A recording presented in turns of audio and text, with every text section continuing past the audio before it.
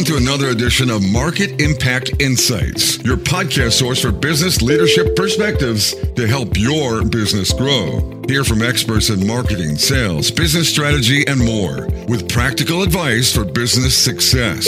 Make sure you won't miss the latest episodes by visiting marketimpactnow.com. Now, here's your host, Dan Albaum.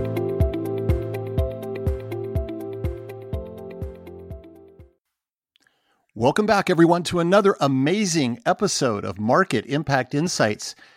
Foundation of great team performance is exceptional leadership. And in my book, The Impact Makers, focus a lot of time talking about what are the exceptional behaviors of leaders that really make a difference. And we focus on a servant leader mindset. But of course, there are aspects of connection with your team, authenticity. We talk about the power of relationships. And I'm really excited today to explore this whole area of positive psychology, what leaders can bring. They set the tone. Lots of eyes are on us as leaders. We're humans. We're subject to the same fears, doubts, the same challenges that our team members face, but yet we're in a unique position as leaders to really be a catalyst, to really lift others to greater performance. And we're going to talk about this whole area of positive psychology, emotional intelligence with Diana Lowe. Diana is the CEO of Blue Light Leadership. It's a leadership development company that's focused on educating, training, and coaching emotional intelligence, especially for remote leaders. And so many of us are now leading teams in a virtual environment. Diana is an executive coach. She works with directors to C-suite executives in Fortune 500 companies, and she's transforming the whole team spirit and communication that's going on in these large organizations. She focuses on using proven evidence-based research around this area of positive psychology to really combat all of the stress and anxiety that we as leaders around the world are feeling from just the economic uncertainty. We've got restructuring, we've got layoffs, we've seen this migration of workers leaving their jobs, AKA great resignation, all of that leaders are trying to deal with. And Diana is coming in and she's making an impact and a difference. So we're going to get into what that's all about with Diana. Welcome to Market Impact Insights. Thank you for having me. Wow, I was so uplifted as you were reading it. I was like, yes. It's all true, all true. Well, I can't wait to dive in and learn more about this. And I really want to start out because you've had this really interesting journey, because you yourself were a corporate executive and you've really been on this journey. You've transformed now into a life mission of helping others through coaching. What originally sparked your passion to focus around this whole idea of connection, positive psychology, performance? So my story, I think, I used to think it was quite unique, but the more I get to talk to people and learn about people and, really understand them, I see that I have this common shared mistreatment at work. So when I started my career, I was in finance. I worked on the East Coast, and then I moved to London, the city of London, and then later Dublin. And I worked in finance, and I just had a series of really abusive behavior bosses, really, they didn't care about, me, they really just for themselves, they cared for their numbers. And through being in that situation, it broke me down, so I had to take some time out. I had to take medical leave, and I had to go to a place to rebuild myself. I had to go to therapy. I had to talk through everything that had happened, because as much as their behavior was bad, I was also complicit in that behavior because I stayed, so I had to really dig deep and go like, well, what is it? Why did I stay? And what is that in me? So I promised myself that when I was there in that moment of healing and trying to get better, I was like, I'm going to make sure that this happens to no one else. And obviously I'm not, I can't do everything all the time, but I really am keeping that promise to myself. So after I came out and I decided, okay, well, what am I going to do with my life, with my career? I decided that, I have to go into leadership development to keep that promise to myself. And my goal is that leaders who I work with, especially, they're really just aware of other people. They're really aware, and they may not be like 100% a saint and how they treat people, but just they have an awareness of how they're coming off. They have empathy. They see their people. They want to build their people up. And I really think that's what, not only, it's not just about millennials or Gen Z or Gen Y.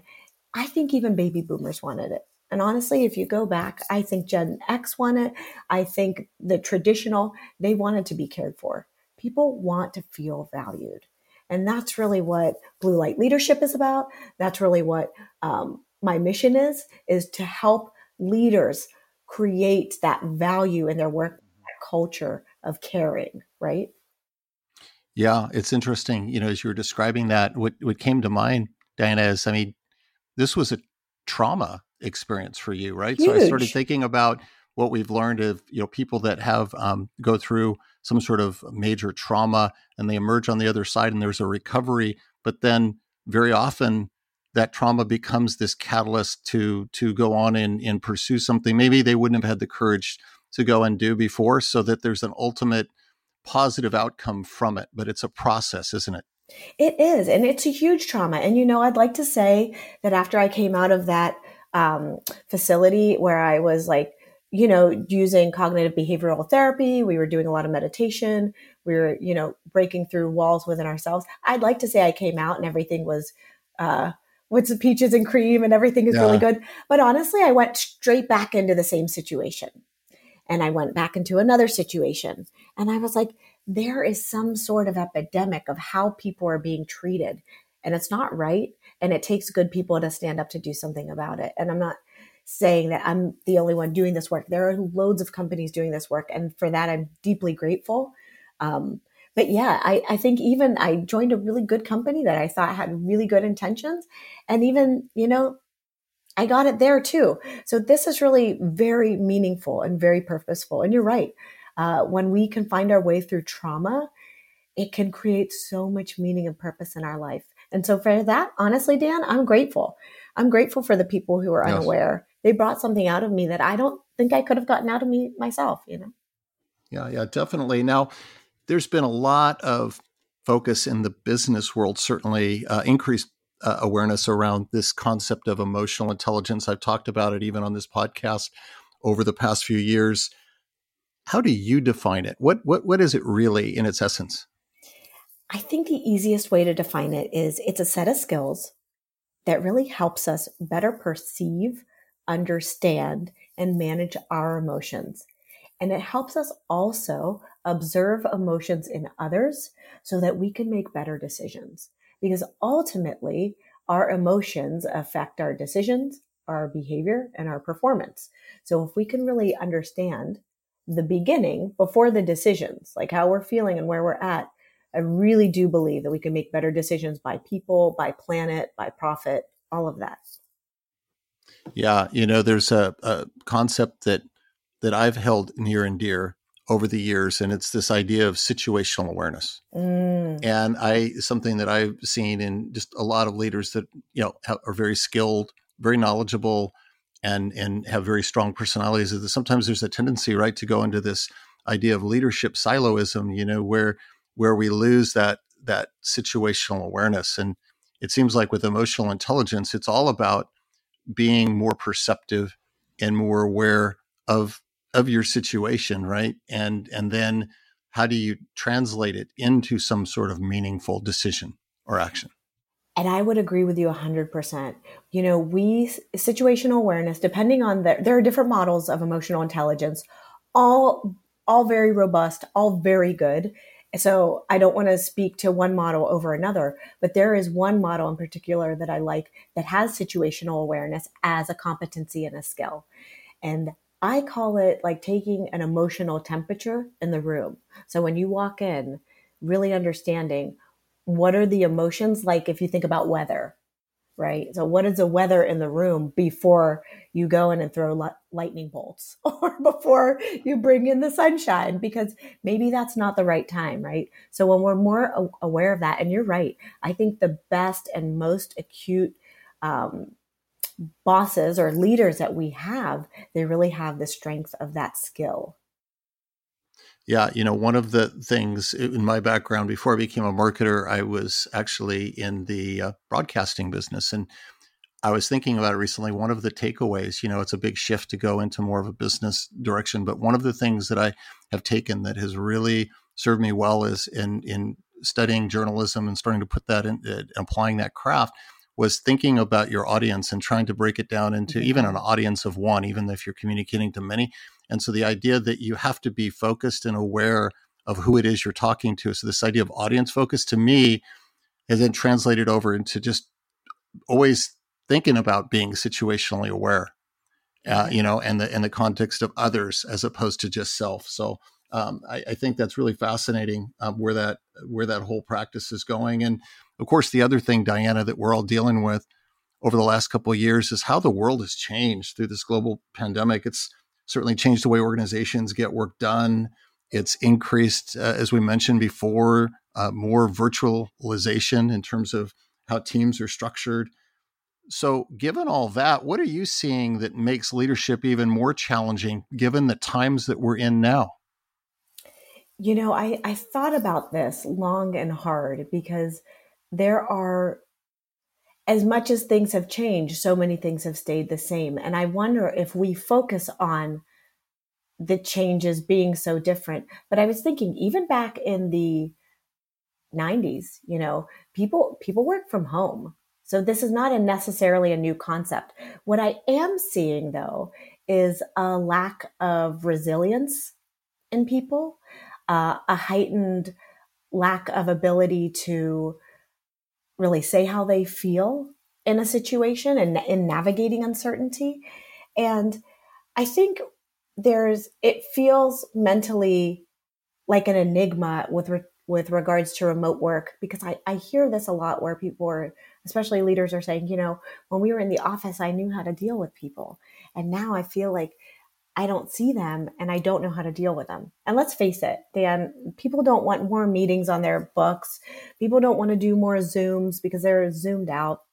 So it feels like, well, how do I get to know these people without just spending more time away from my family or on the computer, And I think, I asked myself, well, were you really that good with people in person? Just because you saw them doesn't mean you were intentional, right? It doesn't mean that you actually went out of your way to get to know them. And I've worked with groups, senior leader groups, who in 5 minutes of doing an exercise, they learned more than they had of 40, 30, 20 years of working with each other. So I think we all have the skill to really get to know our teams. The question is, how intentional are we being about it? Yeah, I get this sense that there's a little bit of maybe I'll call it revisionist history, or, as people are further removed from the realities of what it was to physically be co-located every day, that there's almost this romanticized, view of, oh, wasn't it great? Oh, totally. Leadership by walking around and yeah, there was, I'm sure, authentic, spontaneous connection, but at the same time, increased stress and fatigue from, 2-hour, 3-hour commutes in these larger urban centers. The potential distractions actually of having that open access, for drop-in conversations. So I think probably we can embellish the fond memory of that, and then Absolutely. lose sight of, at the end of the day, if we're committed to authentic connection, that can happen in a number of forms, and it doesn't have to be just face to face. I agree. And I've seen a lot of leaders transition from, and service focused leaders transition from this physical workplace to remote. And because they do care about their people, because they are already invested in finding out who they are, and because that matters to them, not much has changed. And I think honestly, when you have a heart to heart connection with somebody, and that's not always easy because, let's face it, some people have walls up against their heart, but when you can really nurture that relationship and have that connection, it really doesn't matter if you're in person, if you're in hybrid. Honestly, Dan, even if somebody's passed away, like those connections still last. And it's really the intention we put behind it. I believe that. Yeah, there's a song and lyrics that I really like, and it's the more things change, the more they stay the same. So it's, Mm-hmm. at a human level, that's certainly true. And you work with a lot of leaders in different successful companies. What companies jump out? Are there some examples where you would point and say, they're really embracing some of these concepts, right, around emotional intelligence, positive psychology, and they're really doing things right? I want I to protect, the people that I work with and their privacy. I won't point out them, but I do believe that there are a lot of leaders that I work with who they are genuinely working on how do I foster this connection with somebody either I don't know, somebody that is important in my role and I need to influence them. And I've seen this time and time again. And I actually worked with one senior leader. He was the president of a company, and he had to win somebody over, somebody pretty he deemed very difficult to win over. And after we worked together, he was like, it felt like a Jedi mind trick. It felt like there was so much resistance. And then one day he was just like open and amicable. And he was like, and nothing changed except for me. Right. So if you know me, I love Star Wars. So that when he said that, I was like, oh, perfect. Jedi mind trick. So when we really are working on these skills, it does feel like magic because all the resistance in our relationships go away. And you're like, wait a minute, weren't you the person I really couldn't get along with before? I have seen, I can tell you somebody I worked with recently, a very talented director of interior design, and her boss were at odds. And, we worked together and she was like, it's so weird because it's like they weren't full best friends, but she's like, it's so different now. And that really speaks to her doing the work. That really speaks to his openness, to the process. Um, and it's so beautiful, honestly, Dan, when we can connect with people who are not like us, but we can respect who they are.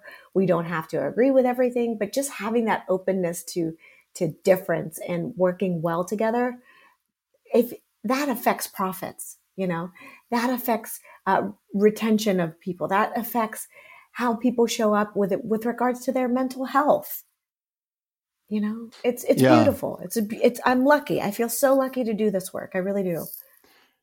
Well, you're seeing breakthroughs all the time, right? Those magic moments when you kind of transcend over and then the relationships get to a whole nother level. And something I've seen over my experiences in various companies is sometimes those relationships, when you first start having to work with someone and collaborating, it's not like there's always this instant chemistry. Sometimes that's there and that's wonderful, but sometimes it can come from the most unexpected places. I mean, in terms of the deepest trusted relationships. And maybe it starts out and you're a little wary and maybe that trust isn't there, but then you got to work through it. And if you're committed and it's a process, and then ultimately the strongest relationships could be that were some of the weakest at the beginning, right? But it was this transformational impact versus instantly we're there. It's so true. And that takes time and it takes courage. I can tell you, I'm working with a director at a big national retail chain. And it's so interesting because this director was taking on a new person on their team and quite a senior person. And everybody told the director, man, this person is so hard to work with. You don't want to work with them. Like really placing Yeah. those seeds of their experience in her mind. And so she was like, oh no, I'm going to have to work with this person. Right. And so when we cleared that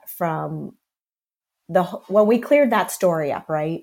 And we said like, that's their opinion. Let's start fresh with your relationship she's like, why did they say she was difficult? Why did they say this? And it's because when you're influenced by other people and you aren't emotionally connected or you don't have the skill set to connect with people or understand to know how, you might believe that. You might believe that about people. But I really believe there's far more good in people. And as long as we can really manage our own emotions, we have the courage to take action. I really believe that, we can really get the best out of people, even the hardest people, Yeah. Yeah. All things are possible. And it's kind of transitioning into a really powerful aspect of exceptional leadership, which is more mindset based than behavior based. And so, of Mm-hmm. course, leadership, a combination of both of those. And there's a whole chapter in my book that's devoted to the power of an optimistic mindset. You are the ultimate champion of positivity, Diana. I know that. I am. So, I am. yes. So here's the question, right? It's not easy, but how can leaders get there, right? Get to that magic place where it just clicks, right? In terms of this positive, optimistic mindset. And then more importantly, how do they stay there? Oh, I love this question so much, Dan. One of my mentors says, cheerfulness is born from a fighting spirit. And it is my belief that sometimes it is a bit of a fight to stay optimistic. It is my belief that as much as people also want to be valued and appreciated, they also need hope, right? And so optimism and realistic in different models, as a competency, we may call it realistic optimism. So you might have heard the term toxic positivity, and that's really toxic positivity is more on the like delusional side, right? So not taking into account real life and things that are happening. But optimism is actually far easier to maintain because what they found in studies, and there are so many wonderful researchers doing great work in this field. And what they found is that 50% of your tendency to be optimistic is in your DNA, right? So if you Yeah. come from an optimistic parent or parents, that's already baked in your DNA. Now, as we're learning in science, we can change certain things within our DNA and epigenetics, but that's another conversation for our next time. So, but then 10%, they say, is dependent on your place in life. So it depends on, how you're living, your circumstances, if you will. And then 40% of that, they realized through research, is we have control over this. So there are loads of different exercises that we can do to really stay in that positive state of mind. And for me, this is why I love emotional intelligence, because Dan, we're human. It's important to be sad. All of our emotions, all of the things we feel, anger, rage, humiliation, embarrassment, there's all a place for them and they're all important. And the key, I think, to optimism is that resilience. You get hit, it hurts a little, you learn a little bit, you keep the positive learnings, you get up and you try something else and you keep doing that. And I think, that resilience is that key to optimism. Yeah. And taking it back to the leadership aspect of this, as a leader, that teams kind of feed off of the mindset and the behaviors of the leader, right? It sets a tone, and where leaders can show the vulnerability of, hey, I've been knocked down before. I face the same challenges, disappointments that you have. Life hasn't been perfect, but if you can demonstrate your ability to show that resilience, then that becomes inspirational to others. I 100% believe this. And Dan, let me tell you, the stories I read about some of the best leaders, I honestly think it's a privilege to grow up in poverty. It's a privilege to grow up without, because the character that is built in those formative years really create and craft leaders who are caring, who are genuine, who are working for things in terms of working for their people, working for, the wellness of, because they really truly understand the lack. And don't get me wrong, it's also good to grow up and have everything you need. But when you're in that sort of place where you do have everything you need, you have to add on big dreams and big goals to build that character.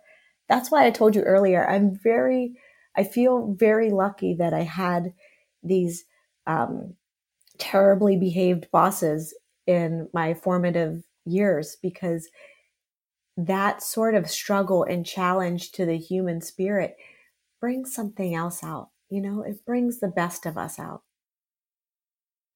Yeah. And in thinking about even the servant leadership mindset, which is all about shifting the focus from self as a leader, being the center of the universe, to more about being an enabler and an empowerment of the team and lifting up others, there's this aspect of gratitude and humbleness that comes with that, even from people that come from more challenging um, economic backgrounds. There's probably a greater gratitude and appreciation that comes with the well-earned success that they have, that sometimes you see others that just seem totally immune to that and almost feel entitled, as opposed to really showing authentic gratitude. I 100% agree. I heard a quote. I believe one of my clients brought it to me, and it was, what do you, oh no, it was not a quote. It was a question. And it was, what do you have, or what do you want that you already have? What do you want that you already have? And I was like, wow, that's really powerful. Cause we sit in all the things we buy because we want Right. and then complain about it. Right. That's right. Yeah. It kind of puts things in perspective. Now, we've talked a lot about emotional intelligence and the importance of positive psychology. But when you step back, Diana, and you work with such a wide range of leaders, when you think about exceptional leaders, how would you describe that? What do you think in the bigger picture fuels being exceptional versus just good enough? I would define being exceptional as being keenly aware of others, their needs, their desires, and their wants. And I think that when it comes from, like, when we talk about that servant leadership, when it's truly from the heart, and sometimes, we can see it from ego. But if it's like from ego in a manipulative place, that feels gross to us, right? But when leaders truly do care about other people and they put their own needs, wants, desires to the side for the moment, that's really where we see some magic happen. I read this case study about a manufacturing company in the Midwest, and they were going near bankruptcy, and this manufacturing company really sustained the whole town. So everyone who had jobs there, it was basically all the other businesses that surrounded were because of that manufacturing factory. And so when they were going close to bankruptcy, the leaders in the company, they could have said, well, we'll just cut the jobs and just, do whatever. But they had such a keen awareness of the importance of that factory to the community. It was like it wasn't theirs, and they said, all of the people at the top level said, we're going to cut our salaries because we have enough money to sustain us. So they all the leaders cut their salaries. They gave it to the people who needed it. People who hadn't taken vacation, who could afford to take vacation, the other leaders at the next level, they did that. So they said, I'll take all the time off so you don't have to pay me. And then the people who couldn't do that, who worked in the factory, they had other people give them shifts. So they all looked out for each other. So the company was able to weather. I mean, this moves me. The company was able to weather that financial crisis that they had and actually come out better. And that's exceptional. How refreshing to just be reminded of that positive example when we see so often the entire opposite end of the spectrum, right? We see senior leaders cashing in, on their way out, big exit packages as companies start doing massive, downsizing or going to bankruptcy. And great reminder that the human spirit and that unselfishness still exists, and there are examples, and it's very real, very powerful. It's very real, and I think that depending on your diet, when I talk about diet, the media diet you consume you could be really filling yourself with some toxic nutrition in terms of what's actually happening. Because there's a lot of good happening, and we don't get to see it unless you seek it out. Definitely. So, Diana, what's the best piece of business advice you have ever received? That's an interesting question, because what comes to mind is, and so this is more if I was looking for a job as opposed to running my own business. I was told, and I really stick by this, they said, if you're looking for money, ask for advice. And if you're looking for a job, ask for advice. And if you want advice, ask for a job, or something. It was something along those lines. And I was like, oh, that's very true. So I know in the past, all the jobs that I've gotten, I was asking for advice, instead of asking for the job. And I feel like that was a good piece. But for me, as I grow my company and as I grow my team, one thing that I think is really important, that I really hold dear to my heart, is instead of holding people to standards, growing them to standards. Mm-hmm, mm-hmm. And that way we add that compassion, we add that drive, that motivation to take them from one place to another, as opposed to cutting them down, right? Because they're not meeting a standard. Yeah, I really like that, because it speaks to a different mindset. Instead of deficit thinking, it's more around, again, the idea of lifting, developing, empowering. Yeah, that's really good. Yeah, thank you. And so now I think about that when I work with leaders. I say, like, how are you growing them to this standard? And, if they say, well, I'm holding them to this. And I'm like, well, is that equitable? Is that what they need? Maybe they don't have the skills yet. How can you hold somebody to something that they can't do? Yeah. Interesting.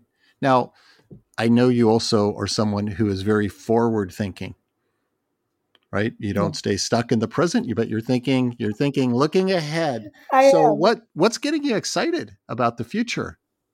Well, I think, this is such a good question. How much time do we have? So much excitement of the future. So I think one thing that's more immediate future is we're rolling out a public program for emotional intelligence for leaders, for group coaching. And I'm excited about this because I feel like it's time. I think there's a demand, and the more people we can get, engaged in their own emotional intelligence, the more our mission is to, create those dialogues and have that awareness in leaders. So that's something I'm excited about. Another thing I'm excited about is, as much as people hate or fear AI, I'm kind of excited to see how this changes humanity. I'm excited to see how leaders use it, how it changes the nature of how we connect. And like we talked about earlier, I feel very lucky because my daily diet of media or, tasks includes helping people become better. And I can't wait to see what our next generation is going to do for us. Like, I think there's so much good happening, Dan, and we're really working towards profit and planet. And I'm hearing that in a lot, or planet over profit. I'm sorry. Like, how we work with the environment. So I think there are going to be some really cool businesses. I think AI is going to be really interesting in changing humanity. And then, just doing this work in this new business terrain. We always need our hearts, Dan. That's one thing AI will never have. It will never be able to replace that human heart touch. It can probably come close, but there's nothing like, a heartfelt conversation with a friend. Yeah. And I think that's on the side of people that might be most fearful or looking at kind of the doom and gloom scenario. It's like, we don't want to lose that sense of our humanity in this process of innovation and technology. And we can, if we're not connected to our hearts, right? So if we're not doing this work, if we're not challenging ourselves to dig deeper and really feel and understand what we're what we're thinking or how we connect with people, then we might lose ourselves. But I think there are enough people doing this work. I'll make sure of it, Dan. I'll make sure of it. Your purpose on this planet, I know, will be to continue that very good and noble mission. So, do you have any other final advice, Diana, for leaders that are looking to elevate their own leadership, but also increase the impact of their teams? Yes. Work on your emotional intelligence. And if you don't know what that means, you can grab a book, you can Google it, you can go to bluelightleadership.com. We have a guide there that's a guide to starting with 7 different exercises to start engaging. Start working on your own self-awareness, your others' awareness, authenticity, things that are important. Money is important, sure, but it will never replace what humans truly need, which is connection. Well, Diana, thanks again for coming and reminding us that very important message about connection and its power in transforming teams and in elevating leadership. Thanks again for joining. Thank you so much for having me. This has been an awesome start to my day. And yeah, thank you, Dan. And a reminder to please continue to give us the gift of feedback on how we can continue to make this podcast even better. You can go out, rate, and review. It's so easy to do. Please do that on all the major podcast platforms, including Apple Podcasts, Spotify. Feedback is really important. And as always, make sure to visit marketimpactnow.com for the latest in business leadership perspectives. So long until next time.